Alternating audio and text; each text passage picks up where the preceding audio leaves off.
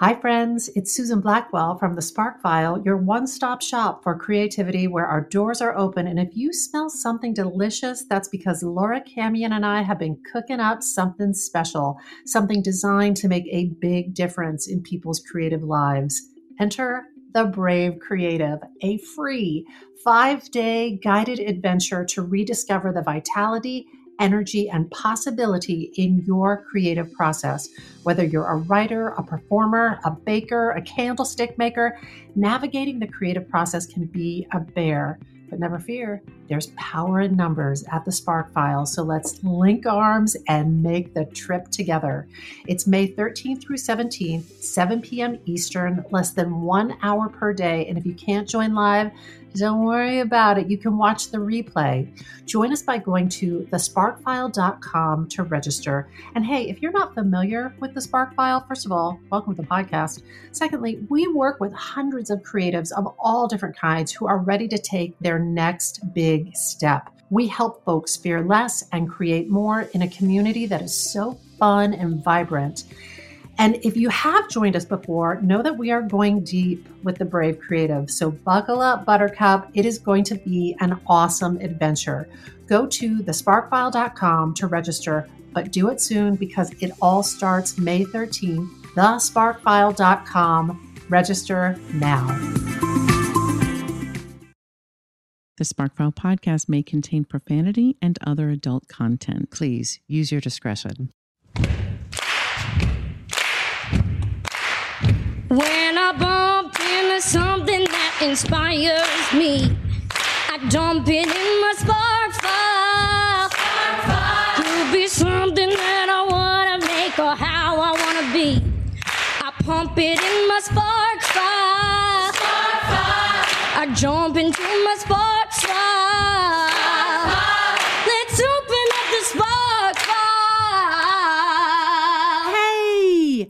Welcome to the Spark File, where we believe that everyone is creative, but smart creative people don't go it alone. I'm Laura Camion. And I'm Susan Blackwell, and we are creativity coaches who help people fear less, create more, and bring their creative visions to life. If you're an OG member of the SparkFile community, welcome back, Sparkler. If you're joining us for the first time, hi, welcome, friend. Know that just by listening to this podcast, you're joining a warm and wonderful clan of creatives. But you may be asking yourself, what exactly is a Spark File? A Spark File is a place where you consistently collect all of your inspirations and fascinations. If you're like us and you're making stuff all the time, or you want to be making stuff all the time, you know, if you're not careful, your campfire of creativity can flicker out. But don't despair. We're collecting kindling in the form of fresh ideas, images, and inspiration that spark creativity and pique curiosity to light a fire under our collective asses to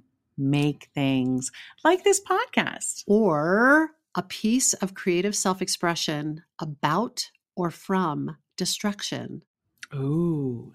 Every episode, we're going to reach into our Spark Files and exchange some sparks. And from time to time, we're going to talk to some folks who spark us as well. You know what that means, Laura? That means we have more sparks than we can possibly use in this lifetime. It sure does. So if something lights you up, we encourage you to take that thing and make something out of it. So without further ado, let's open up the Spark File. Hi, Laura Camion. Hi, Susie Q.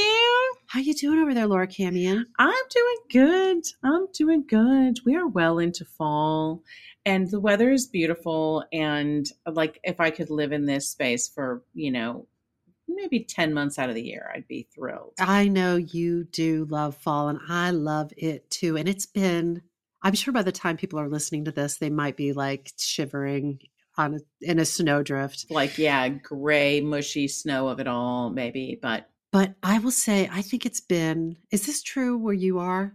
It's been a beautiful autumn. Has it been true? Exquisite. Truly exquisite. I think it was yesterday morning. I looked out the window and I was like, oh, look at that. Not all the leaves, but most of the leaves had finally dropped. And we're to the season that we call brown sticks. Brown sticks is after autumn, but before winter. Brown stick season. It's brown stick season, but it's a unseasonably warm day today, the day we're recording this. Same. And I am just so thankful for the fall that we've had. It's been beautiful. Same. Me too. You know what else is good in life? There's so much that is just a godforsaken shit show. But you know what is good? What? I'm going to tell you. There's a few things that are good. Okay, tell me what. One thing that is good is we had a Blaze class session today where people were doing creativity shares. We had an Ignite class session today where people were learning about creativity shares in the SparkFile feedback process. And I have to say, those two classes and the people in those classes were so fucking great. They lit you up, didn't they? And they lit my pants on fire. I have to say as well. It's, I just feel so, I feel grateful. It is inspiring and random thing. I really hate when I quote like some tile that I saw on Instagram, but I'm going to do it. Do it. Quote that meme. In fairness, I think it was Deepak Chopra's, I think, but it was something along the lines of like, imagine if you woke up tomorrow and all you had were the things you were grateful for today. Oh my God. Just got super clear for me. Do you know what I mean? And were you just looking around and being like, I'm grateful for you and you I'm and that grateful and for this you. and that. I'm grateful for this. That is an interesting exercise. It really truly is. And I do gratitude stuff every day, but it did make me expand a little bit of like, Laura. Oh yeah. And I'm grateful for this. And I'm grateful. Yeah. Laura, it might be an Instagram meme tile, but I have to say, I've never heard that before. It's powerful. It is. And it makes me think of my spark today. I'll get to that in a second. And it also makes me think of the other day I attend this gym. I think I've talked about it on the podcast before. Mark Fisher Fitness. Yeah. It's live classes that they teach virtually over Zoom so that I can live wherever I want to live and I can still Zoom on in and get my fitness on with a group of people whom I adore. Love Mark Fisher Fitness, love the instructors, love the community there. And our beloved fitness teacher, Chris Crothers, who I've talked about on the podcast before because he's written a haiku every day for like 10 years. Yes. Chris Crothers has been training to run the New York Marathon, which is happening tomorrow. Wow. And the day before yesterday, he had an appendicitis attack and had to have emergency surgery. So it was like, no marathon for you. But for the name game in our class, we always do a name game as we do at the SparkFile. We call it a Spark Round. But for the name game, each person said something that they were grateful for.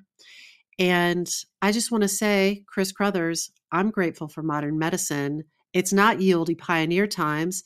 And you will live to run another day because you could have good health care and you have health insurance. I'm grateful for that too. Yes. And I'm just grateful for you, Chris Crothers. But that gratitude game, I'm telling you, sometimes I'll make people in my life, Laura and I sometimes play this game where if we're having kind of a shitty day, I'll be like, can we do the gratitude game? We haven't done it in a minute, but I do like the gratitude game. I'll do it with Wes too. Like, I'll just be like, babe, let me tell you this thing I saw on Instagram and let's talk about all the things we're grateful for. Yeah. In the same way that worry is not insurance against bad things happening, gratitude isn't insurance against it either. But I do think that habituating gratitude does change your thoughts and therefore the chemical response of your body and your feelings. And I do think, I don't know, it makes life feel better. And I have to believe that it contributes just a general sense of well-being. Sure. I feel like it does give you like the shot of dopamine when you think about all those things that you love and you're, thankful for.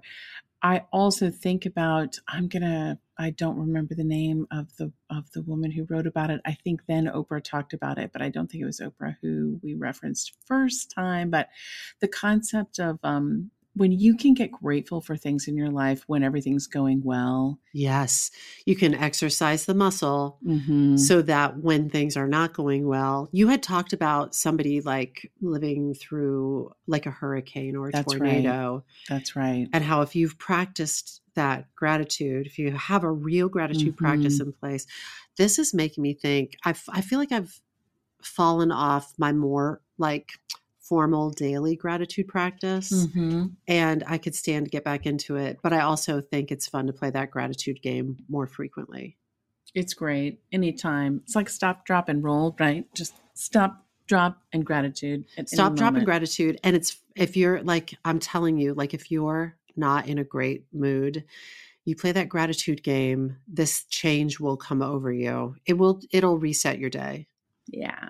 Laura, say something you're grateful for. I'm grateful for the life that Wes and I have co-created together, and the life that you and I have co-created together, Suze. Yeah. I love that. How about you? I'm going to say I am grateful for people in my life.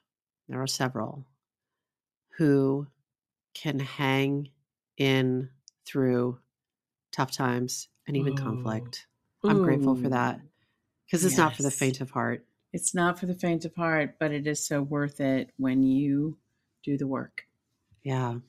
Now, listener, sparkler, what are you grateful for? Just take a second. We'll give you a little moment of quiet. Here you go. Say out loud something you're grateful for.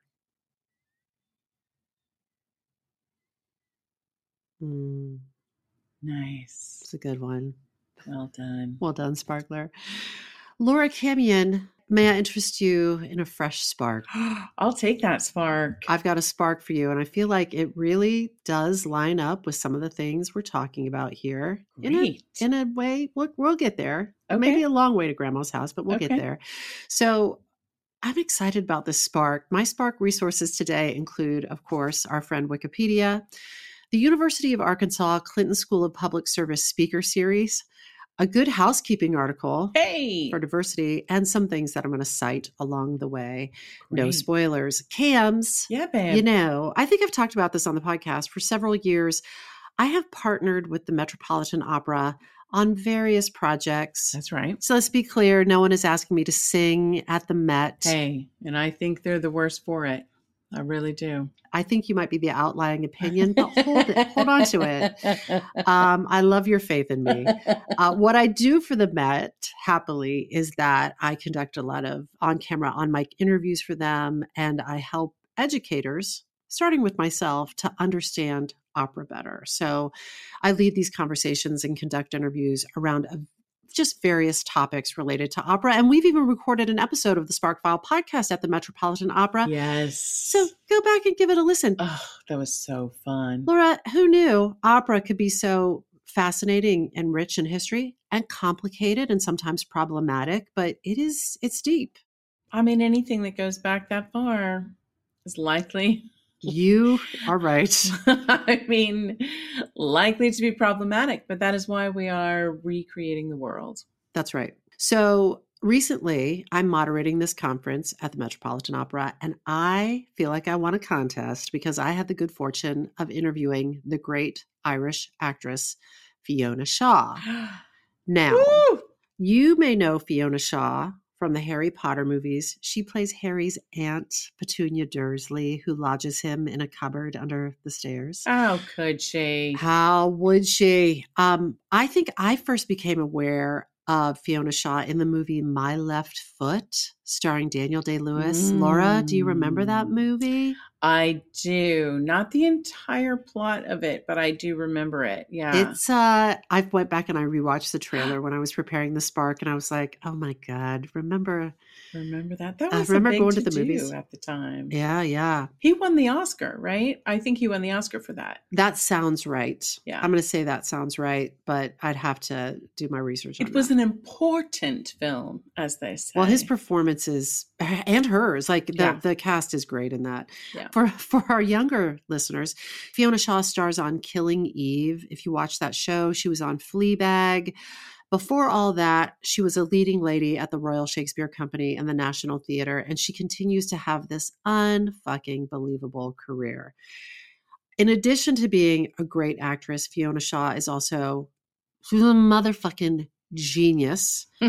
I've interviewed her before, and I got to tell you, I was just intimidated and a little anxious because interviewing her is like riding a really fast horse, and you just have to hold on and try not to fall off, try to keep up. Yes. You're gently steering it. You want to stay on the road. Yeah, but her brain, she cognates quickly. So I was a little quick cognition. She's really something. But she's also, in addition to being a great actress and a genius, she's an opera director. Wow. But the reason I was interviewing Fiona Shaw is because during the conference we were exploring the opera Medea. Oof. Some might know that as Medea. Medea. You say Medea, I say Medea. Medea. But Fiona Shaw is recognized as one of the greatest stage Medeas of our time. Okay, can we just pause for 1 second? Yes, of course. Is the differentiation in pronunciation, where does that come from? And are both correct? I think that it's dealer's choice. Got it. Noticed when I was talking to Fiona, and when I was talking to anybody about the opera, they all pronounced it Medea. And I was like, I've spent my life calling it Medea. And so, but I heard, I think I'm going with, you can use whatever pronunciation you like. Good to know. All right, thank you. I say Medea. So Fiona Shaw is recognized as this great stage Medea. And Cams, did you see that production of Medea / Tyler Perry's Medea? Did you see that production of Medea that Fiona Shaw starred in on Broadway about 20 years ago? I did not. I know this is like a ye olde Sparky, but I did not. I didn't see it either. But she starred in this production of Medea, directed by her longtime collaborator, Deborah Warner, that played on the West End and on Broadway and at other theaters around that 2001, 2002 time. So we were living in New York then, but I don't know, maybe I wasn't spending my money on Broadway theater tickets. Yeah. I did not see that production, but I knew that I needed a Fiona Shaw / Medea crash course, and I needed it real fast before this interview. So where did I turn? Ye olde internet. Yeah. Yes, girl. Cams, lucky me, I found a recording of that production, a sound recording that had been made into a BBC radio program directed by, you guessed it, Fiona Shaw. And then I found the translation of Medea by Frederick Raphael and Kenneth McLeish, the script that was actually used in that production. Like I hit the Google jackpot. And this is the play, not the opera. This is the play. Right. This is the play. Got it. Okay. I got to tell you, I got so, and I'm going to unpack this in a second. I got so into this play that when she came to talk with me and these educators about Medea, I was just like, I'm going to crawl right up in there. I'm crawling up into this play and her performance of it, which was completely appropriate. But I mean, Laura Camion. How delicious. Laura. Oh, God. This is when I feel like we have won a contest, when it's like you see or you take in a great artist's work and then you get to turn to them and be like, can I ask you some questions? I got questions. Yes. It's awesome. Holy moly. So this Medea, including this production of the play, this translation, this recording, make up one part of my spark today. And that spark is creation about destruction. Oh, interesting. Creation about destruction. So you may have heard me talk on this very podcast about the cycles of creation, maintenance, and destruction that are presented in the Vedas. The Vedas are an ancient body of knowledge that is the foundation for things like acupuncture and feng shui and Ayurveda. Yeah. Veda means knowledge, and specifically it's referring to the knowledge of nature. The Vedas are the human interpretation of natural law. And if you're a student of I learned all this from Emily Fletcher. If you're a student of the Vedas, it's all about getting in alignment with the flow of nature as opposed to rigidly working against nature's flow. And as a result, if you're working against nature, it will pummel you against the rocks. So in the Vedas, they talk about these cycles of creation, maintenance, and destruction, and they're all necessary and they're all part of it. But Emily Fletcher talks about how if you prefer, like if you get into a maintenance mode in any part of your life, just know the next thing that's going to happen is destruction. If you're in maintenance, the next thing that's going to happen is destruction. So you can proactively choose, though all of those things are a part of a natural life well lived and part of a creative process, I believe. You can choose to habitually return to creation out of choice. Can I just say this out loud so I understand? Like, for example, like in a relationship, like a loving relationship. Yeah. I'm going to use the loving relationship that I have with West Day. Use it. So what I want to avoid is coming to the place where like, okay, it's done, it's complete, and now I'm just going to keep it like this. You got it. But rather that we remain in a state of like, we are co-creating this every day and we're choosing to be. Okay, this is awesome. You got it. And I think we've all been in relationships where we slip into maintenance. Yes, yeah. And then guess what comes next? Yeah. Destruction. Yeah. So, and that may be the wick on that might be very long before you get to the of destruction. But, so today I want to talk about creation, about destruction, which leads me back to Medea. Cams, how much do you know about Medea? And there is no shame in any amount of knowledge. If I recall, did she kill her own children in the play? Yeah, yes. She does. So I remember Spoilers on a play written in 431 BC. If you haven't read it by now, it makes me think of, do you remember when I talked about my friend Maria Santucci? Yes. There was a production of Medea done at our university that it was done the year before I arrived there. And was legendary? Legendary. And I believe it. I believe that she was phenomenal in it. Yeah. So, I mean, I can't compare her to Fiona Shaw. I don't know, but I can say that everything I know about Medea is from Maria Santucci. I love that. Yeah. I love that. So in a nutshell, if you weren't able to talk to Fiona Shaw, or like Laura, be close to the legend of Maria Santucci, let me share a little bit about Medea. According to our friend Wikipedia, Medea was first performed, again, in 431 BC at the City Dionysia Festival, where every year 3 tragedians competed against each other, each writing a tetralogy of 3 tragedies and a satyr play. But can we stop for a second? I've never heard the word tragedians. Are there people who write tragedy? Is that? I think so. That like maybe is like a term for an ancient Greek writer of tragedies. Of tragedy. A tragedian. You never intersected with that in theater history class? Or if I did, it was one of those words my eyes skimmed right over because I kind of got the gist of it, but I never said it out loud. Say it with me. Tragedian. Tragedian. I love that. Laura, while I was at the Met conference, I heard a word I had never heard before. And I was like, somebody like busted out this word, antiphony. And I was like, did you just, in front of a group of 100 people, I was like, did you just say antiphony? And I was like, we're going to have to just pause for a second and teach Auntie Susan what antiphony means.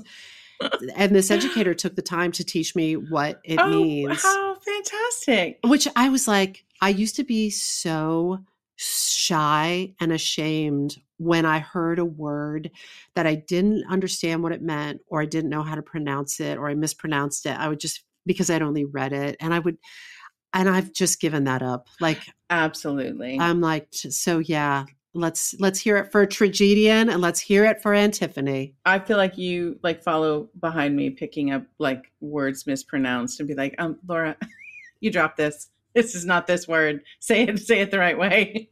Like I learn all the time because I'm just sort of like, I'll just take a run at it. And I love that about you. There's a word that I heard somebody say it recently, and I was like, I think it's an often misunderstood or misused word, which is penultimate. Penultimate Meaning the one before the final one, as opposed to the ultimate. The ultimate. At penultimate, but I heard somebody People use it as the ultimate all the time, though, right? I think it means the one before the final one. Penultimate. But I'm like, teach me, school me. Yeah, I want to learn. I'm sure I would have pronounced it antiphony if I had been left to my own devices. If you saw it on paper, yeah. I want you to repeat that sentence that you just said, because there were some golden words in that. Here we go. Medea was first performed 431 BC at the City Dionysia Festival. I just love that there was a City Dionysia Festival. Here, every year, 3 tragedians competed against each other, each writing a tetralogy of 3 tragedies and a satyr play. That's amazing. That is just like an amazing assemblage of $5 theater history words right there.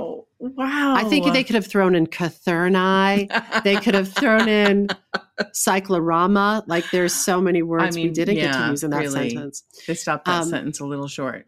So just so you know, in 431 BC, this is the stiff competition that was running at the City Dionysia Festival. How amazing. The competing playwrights were Euphorion, who is the son of the famed playwright Aeschylus, Sophocles, who was Euripides' main rival, and our man Euripides, who wrote Medea. Oh my God. Just so you know, Euphorion won and Euripides placed last. Wah, wah. Wow. But you know what? It's so interesting because, I don't know everything, but I've seen and I've read and I've studied a lot of theater. I've never heard of Euphorion, but I know Euripides. Yeah. I'm curious. I wonder why.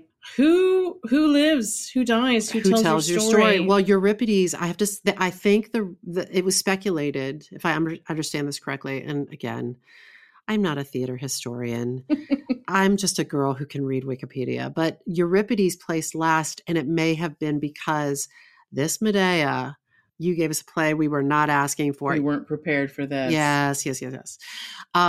So let's talk a little bit about the plot. The story of Medea is based on the myth of Jason and Medea, who are like a Bonnie and Clyde.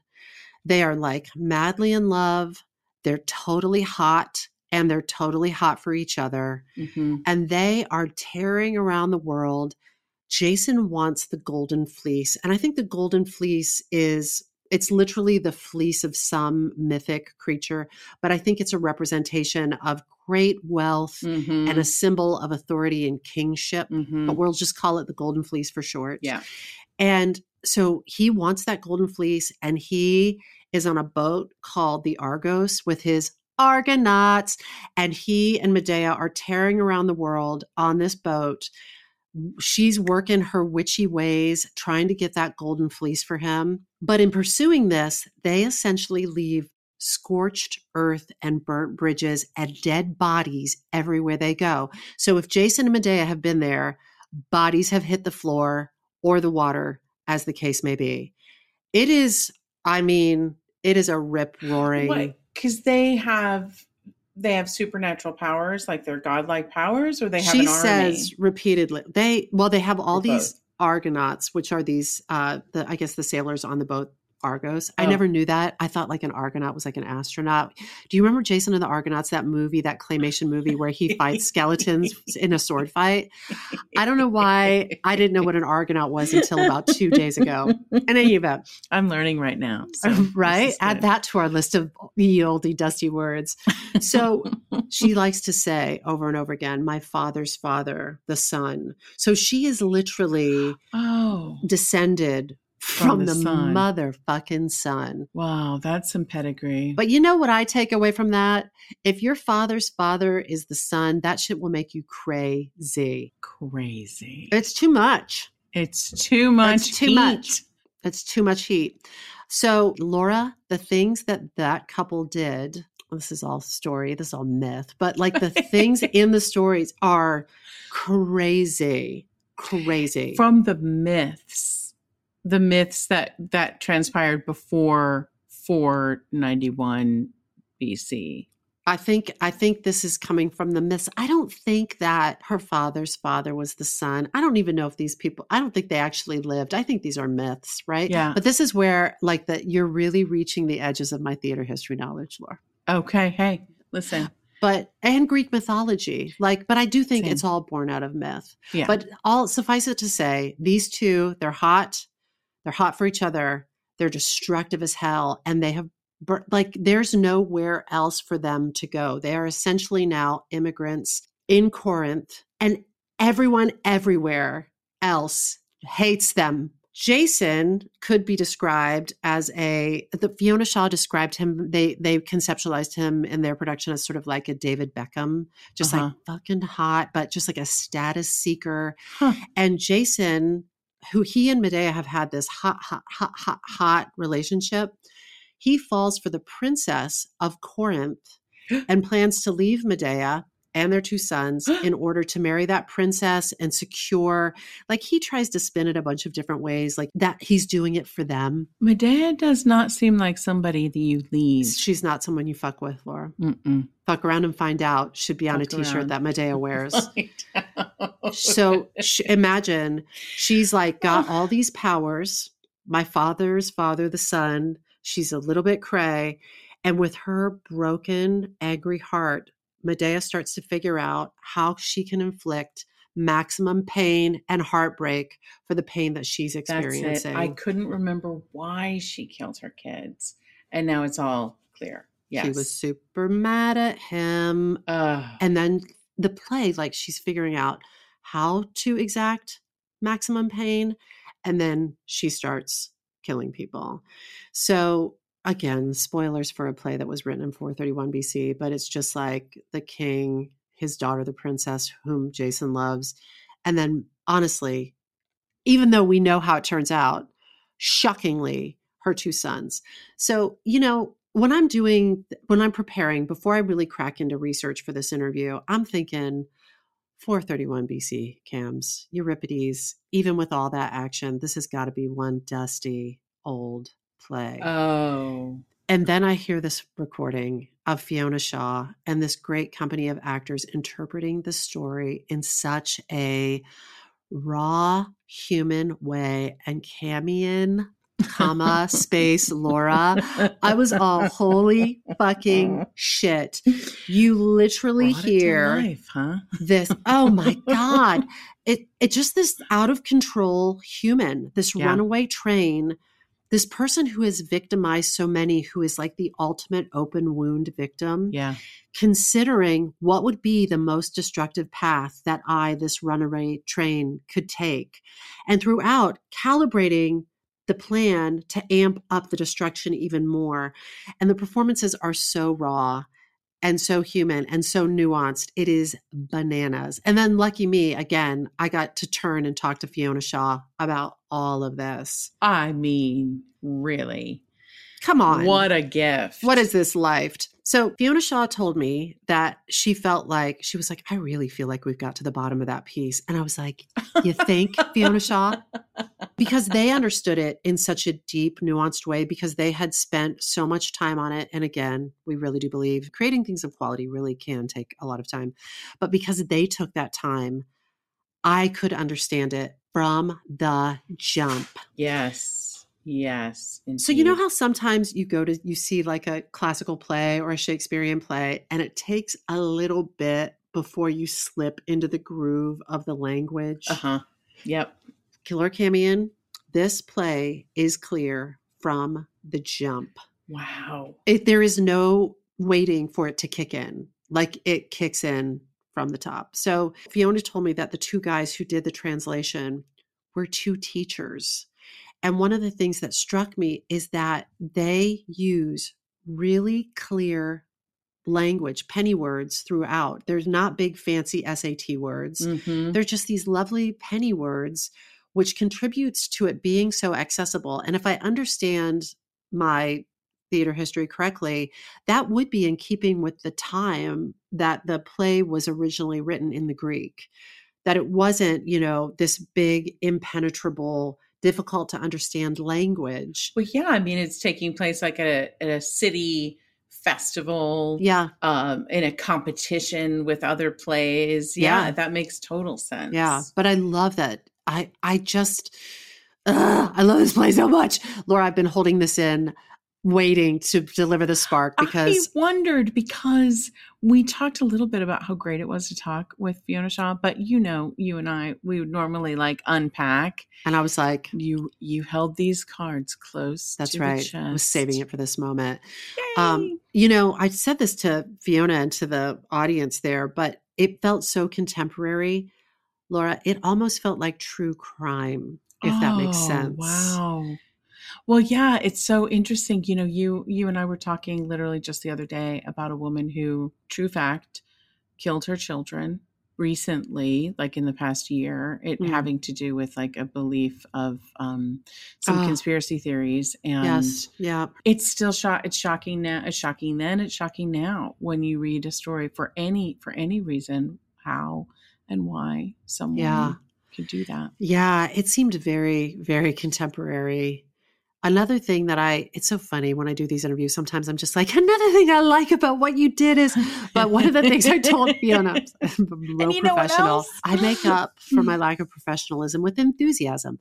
I told Fiona that documentary, I've said this to you, Laura, it's one of my favorite forms because you cannot beat it for nuance. Sometimes you see stuff in a documentary and you're like, you can't make that up. You can't.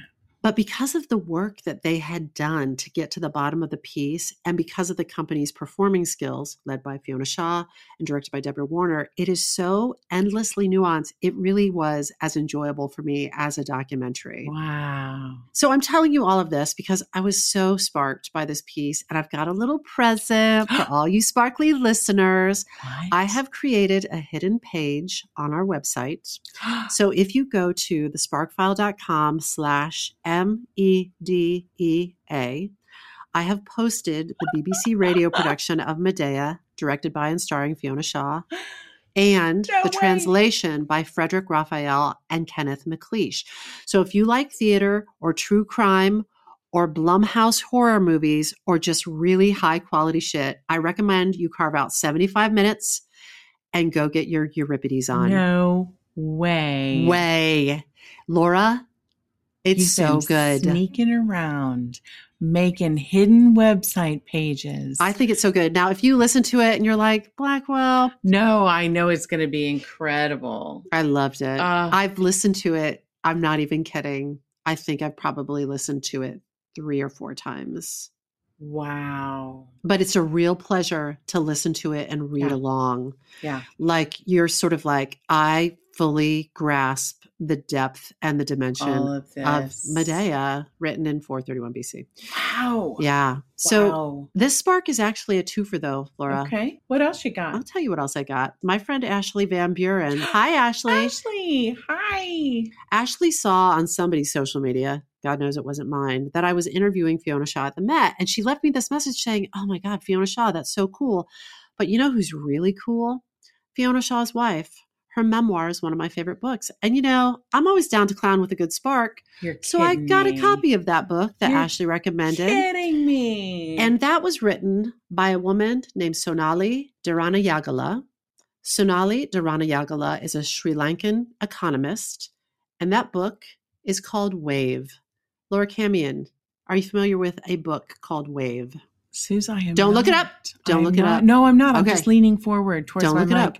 Okay. I don't know that book. I didn't mean to be that aggressive. That was awfully sharp. I know. Jesus Christ. I just want to maintain a little mystique. So just kidding. So Sonali was born in Sri Lanka and she studied economics at Cambridge and has her doctorate from Oxford. Fancy.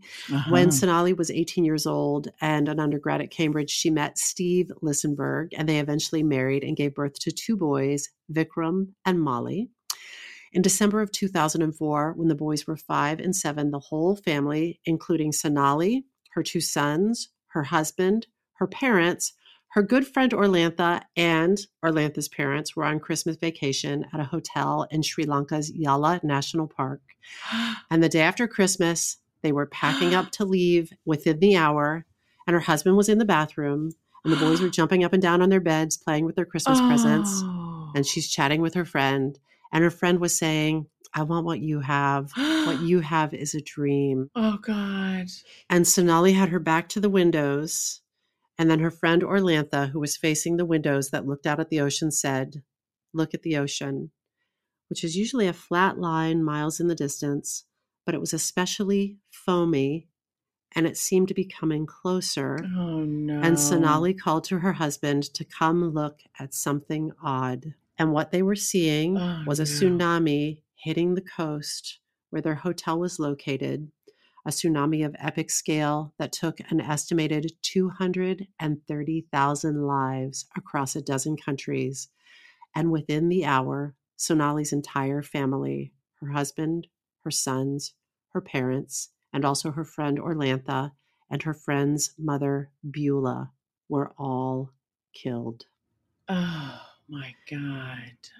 To use Sonali's words, her life as she knew it ended. When you said the name of the book, I was like, is it related to the movie? Because didn't Naomi Watts do a movie? I think she did. I haven't watched it. It is intense. This story. I haven't watched it either. Is incredible. Yeah. And when you tell me that Fiona Shaw then married this woman, my mind is like sparking off so much I can't even talk. These connections between the loss, oh God, yeah. It's intense. It's hard. It's hard. Yeah, it's hard. So it took, as you can imagine, it took Sonali years to process through this loss and this destruction. For about 2 years, she stayed at a relative's house in Sri Lanka in a darkened room, and she was essentially guarded by friends and family in an attempt to keep her safe and tended to and distracted and alive during a time when she did not want to be alive at all. Oh, God. And according to Sonali, so many everyday images, things that we generally think of as positive, but just everyday things like sunshine, a blade of grass, a man's shoe, a dimple on a child's face, the smell of bread would fill her with terror. So she said she tried to shrink her sight and minimize her exposure to anything that would remind her of her life before and what she had lost, God. Which, I mean, everything. So she just stayed in this darkened room and essentially numbed herself by any means necessary. So by alcohol or by tablets, like she just tried to, I'll use her words, minimize her sight. She tried to minimize her exposure and shrink her sight so that she wouldn't be struck by this terror. It's just so much pain. It's just like, it's hard.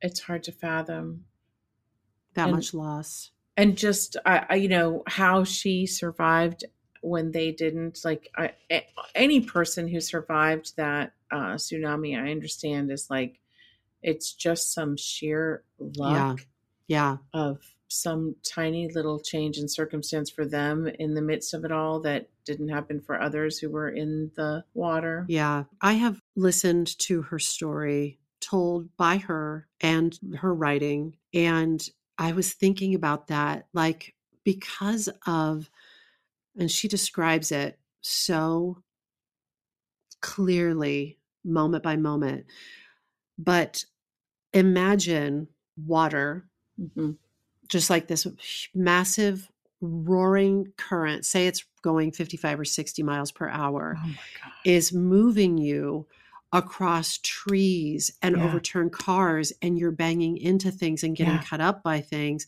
And I was like, the chance of her, and moving you fast, mile after mile after mile really fast. Yeah.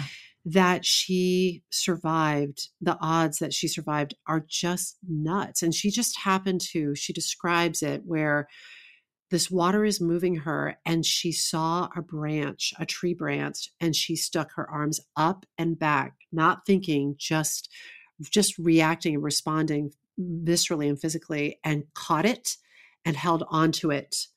And that is what she held on to until the water receded and she was just sort of left in this muddy, desolate wasteland.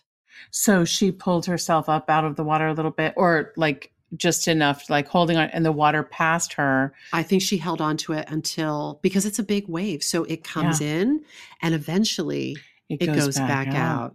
Well, I was going to say that even if she's stationary now because she's holding on to this branch, there is still stuff in that water that can knock into her, slice a person, cut a person. It's terrifying. Yeah. I thought it was so interesting though, when I'll talk more about her creative process around writing this book, but I thought it was so interesting. She talked about how writing about the wave, she calls it the wave, writing about the wave was not where the terror came from for her. Not a fear of like water or oceans. It was the terror of the things that would trigger her memories of her life before. I thought that was really fascinating. Because what would happen if she thought about it would like open up an opening for too much pain to flood in? I think it was so excruciatingly painful for such a prolonged a period of time because of the immensity of the loss. She likened the loss to a meteorite hitting the earth and the extinction of the dinosaurs in a moment. Oh, but she's talking about her family. And she said that for years she was just in this stupor of disbelief. And one of the manifestations of her trauma was not only did it really happen, but did my family even exist? Did I wipe my boys' noses? Did my husband come in at 6 o'clock and throw his keys on the, counter? Oh, no. And so she had this long period of this traumatic, almost like, what is real? Because if you can imagine the cognitive dissonance of that, of going from the kids are jumping up and down on the bed, we're just wrapping up, we're packing our bags and trying to get our shit together to get out of the hotel in the next hour. And a friend being like, man, I'd love to start a family. What you have is a dream. And the next moment, you're essentially running for your life. But she had this very long period of seeking numbness and seeking forgetting. And eventually she landed in New York City. And she worked with a therapist who encouraged her to write about her experiences. And she said she thought it was ridiculous. She didn't want to live, let alone write. So she was just like, oh my God, are you kidding me? The other thing that's so great about her writing is it's so honest. It's so frank. And I don't know, man, like she pulls no punches. Yeah. And sometimes, it's a little bit like when we've talked about this with David Sedaris, sometimes that's not flattering to her. Yeah. Because she really tells you what thoughts were going through her head. Yeah. And especially after the wave and after all that loss, there was a lot of anger and a lot of like, fuck you. Are you fucking kidding me? Like a lot of anger. And so, but she's so honest about it. In my opinion, I think that when people are that honest to the degree where it's not flattering for themselves, I appreciate it so much. And I feel like that is how we heal, because we learn that other people have those thoughts that have run through their minds as well. Because if we're being honest with ourselves, we have some ugly thoughts that run through our minds. Yeah. And it's, part of being human. And I appreciate it when someone can be that honest. I really appreciated it. So she, the therapist is suggesting, why don't you write about this? And she was like, you're fuck that and fuck you. But she said eventually she began writing, much kicking and screaming, but she eventually began writing, and I stress this, for herself. She wrote for herself to understand what happened to her, to write about the water and the wave and what happened on that day. And even though she had experienced the wave and the water and what happened on that day, she said there was still that it felt biblical or mythic. Mhm. And she wanted to understand what actually happened to her in the water. Mm. And to do that, she had to put herself back there to grasp the impossibly unreal experience. And as she wrote, she remembered all kinds of startling facts from that day. She was kind of recovering memories that were coming back to her. She remembered floating on, there was a moment where she was being moved by the water and she was floating on her back in these rapids, looking up at a spotless blue sky. Because remember, this wasn't caused by a storm. This Mm-mm. was caused by tectonic shift under the ocean, essentially an earthquake under the ocean. Yep. So she's looking up at the spotless blue sky, seeing a flock of birds flying in formation in the same direction as the water was taking her. And her whole family loved birds and bird watching. There's a lot of beautiful bird imagery in this book. But she is laying there in the middle of this fucking tsunami, and she's looking up in there and she's like, what kind of storks are those? Those are painted storks. And thinking, oh, Vic would love seeing those painted storks. And she remembered how little facts like that were so important for her because it helped her to bring reality back to herself and her life, and also to grasp the bizarre and the unfathomable about the whole situation. She said writing about the wave and the water was the easy part. And as I mentioned earlier, gradually over the years, she wrote more and more, and she wrote to bring her family back to her, to bring back the threads of her life. Oof. And to remember it, not just intellectually, but to remember the feelings. And for her, that was hard. In the same way that I think it was a terror about the blade of grass, the smell of bread, a man's shoe. It was hard to remember and write about making breakfast for her boys in the kitchen and her boys messing around with the eggs and her, scolding them, and that it was painful and terrifying to remember that. But she said, even though remembering and writing about her life before was agony, it was a better quality of agony than trying to forget. I felt that I was cohering in a certain sort of way. From the moment it happened, I felt like I was in bits and pieces spinning around. And the writing, especially bringing my family close and writing about them, I felt myself cohering. This is who I really am. Mm. One of the beautiful things about this book is that you see slowly over the course of the book the progress of her grief. It may have felt sometimes to her, I can only imagine because she endured it for so long, that it felt like she wasn't moving, but you see it's sort of like a photo developing or the sun rising. You see her grief progressing and moving. And it's shifting. That's incredible. I just kept thinking about, and I'm jumping to what do we make of it, but I just kept thinking about, if you are lucky enough to live long enough, we all are going to go through some shit to varying degrees. And I will remember this book the next time I am going through something as a reminder of a lot of things. And one of the things is to keep putting one foot in front of the other, to continue trying, even when it's terrifying, to be self-expressed in order to keep moving, in order to keep moving through the pain and the grief of it all. Yeah. Yeah. Absolutely. I mean, in that way, the title is genius. The wave is, grief comes in waves. And the fact that she was able to, thanks to that therapist who it seemed like she wanted to tell, to fuck off when she had the idea of writing. She also stresses they were a very good therapist. Yeah. I feel like I got that from what you said. And that she obviously followed through on it. And how great that she was able to start writing at a certain point, and it's like the wave, you can actually see her process happening as she's writing.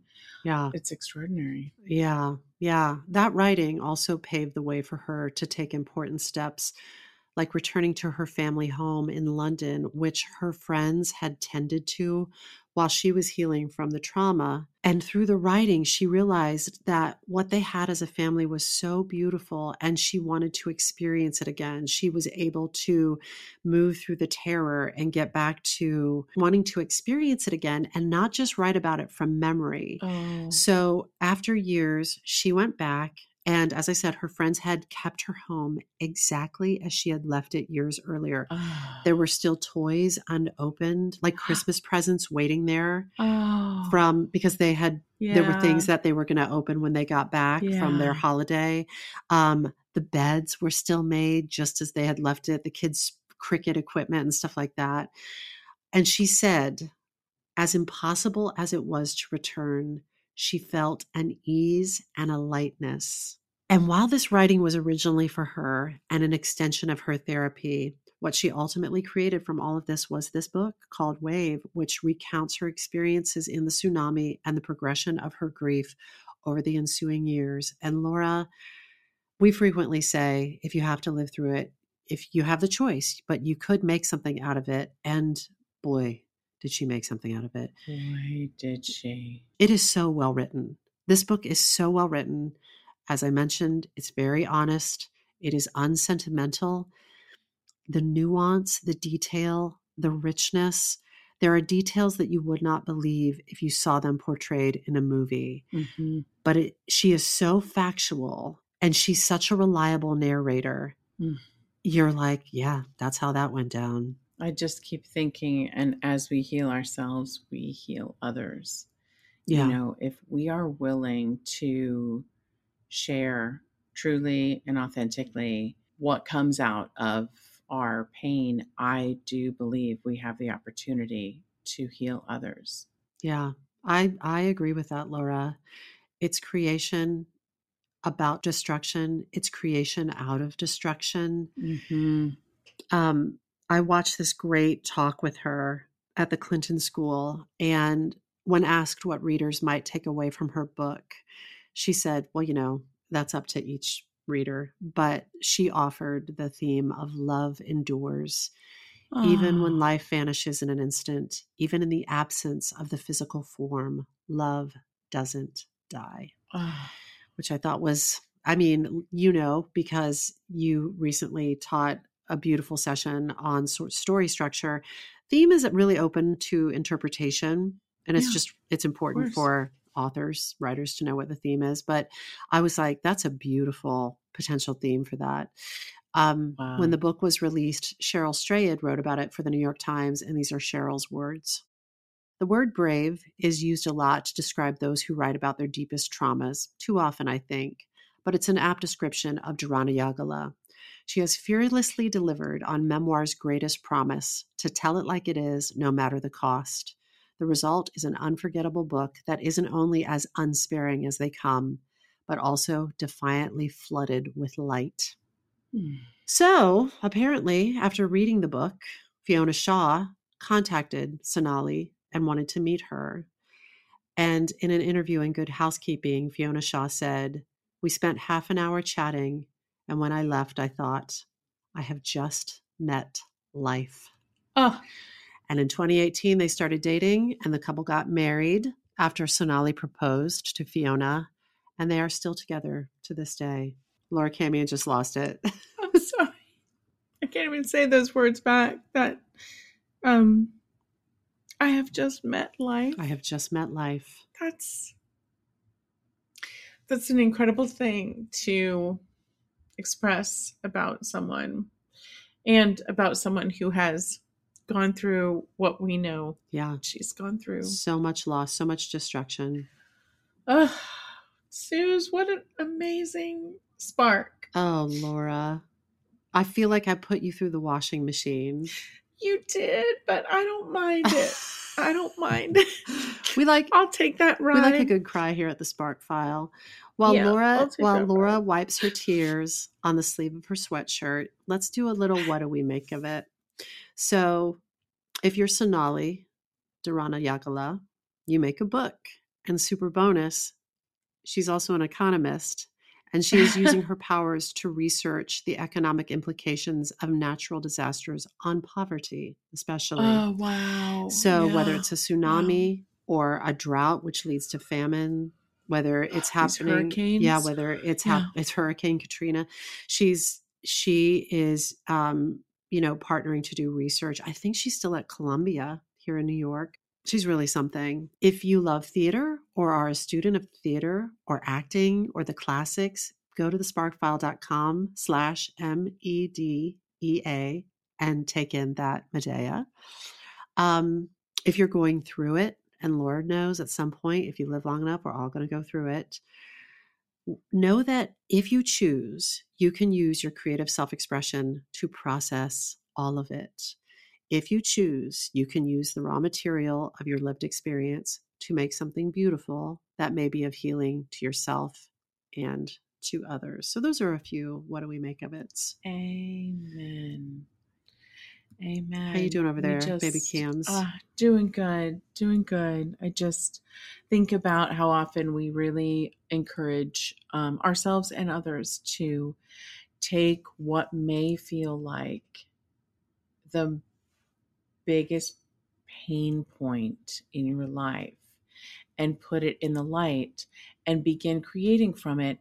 You can decide later if you want to share it with the world or not. That's right. But to begin creating from destruction, as you've given us two glorious examples of that today, but creating from destruction and then, do it in service of yourself to heal yourself, and then decide if you want to use it to help others as well. Yeah, I love that. And what a spark. We were talking in the Spark File today in Blaze about there are these things. I mean, everybody has these there, but for the grace of God, go eyes. These things that to varying degrees are just unfathomable. And it takes, be patient with yourself and take the time you need. That's right. Therapy, a good therapist is always in good taste. That's right. But I love the healing possibility of creativity. I love it. Me too. I love it for ourselves and for the people that may one day get to take that in. So, me too.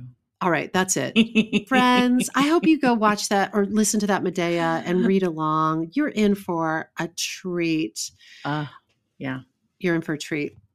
I love that you made that thank you for that gift, Susan. This whole thing was a gift and an extra special little gift on our website. I'm excited to go check it out. You're a gift, Laura Camion. That's it. You are a gift too, sparklers. You're all gifts. Thanks, everybody. This episode of the Spark File was made on the lands of the Lenape people. And as always, we hope this put another bunch of sparks in your file. Listen, if there's a spark you'd like us to explore, or if you'd like to learn more about how to coach with us to bring your creative ideas to life, you can email us at thesparkfile@gmail.com or submit it through our website, thesparkfile.com.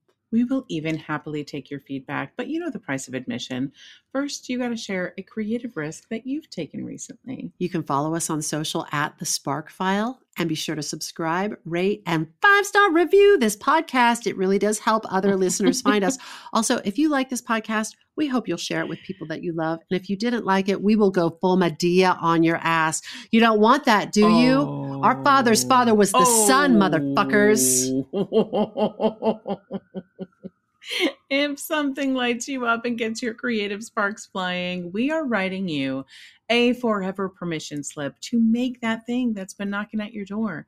It's your turn to take that spark and fan it into a flame. You got to take it and make it. Bye, friends. Mwah. When I bump into something that inspires me, I dump it in my spark file. Could be something that I want to make or how I want to be. I pump it in my spark file. I jump into my spark file. Let's open up the spark file.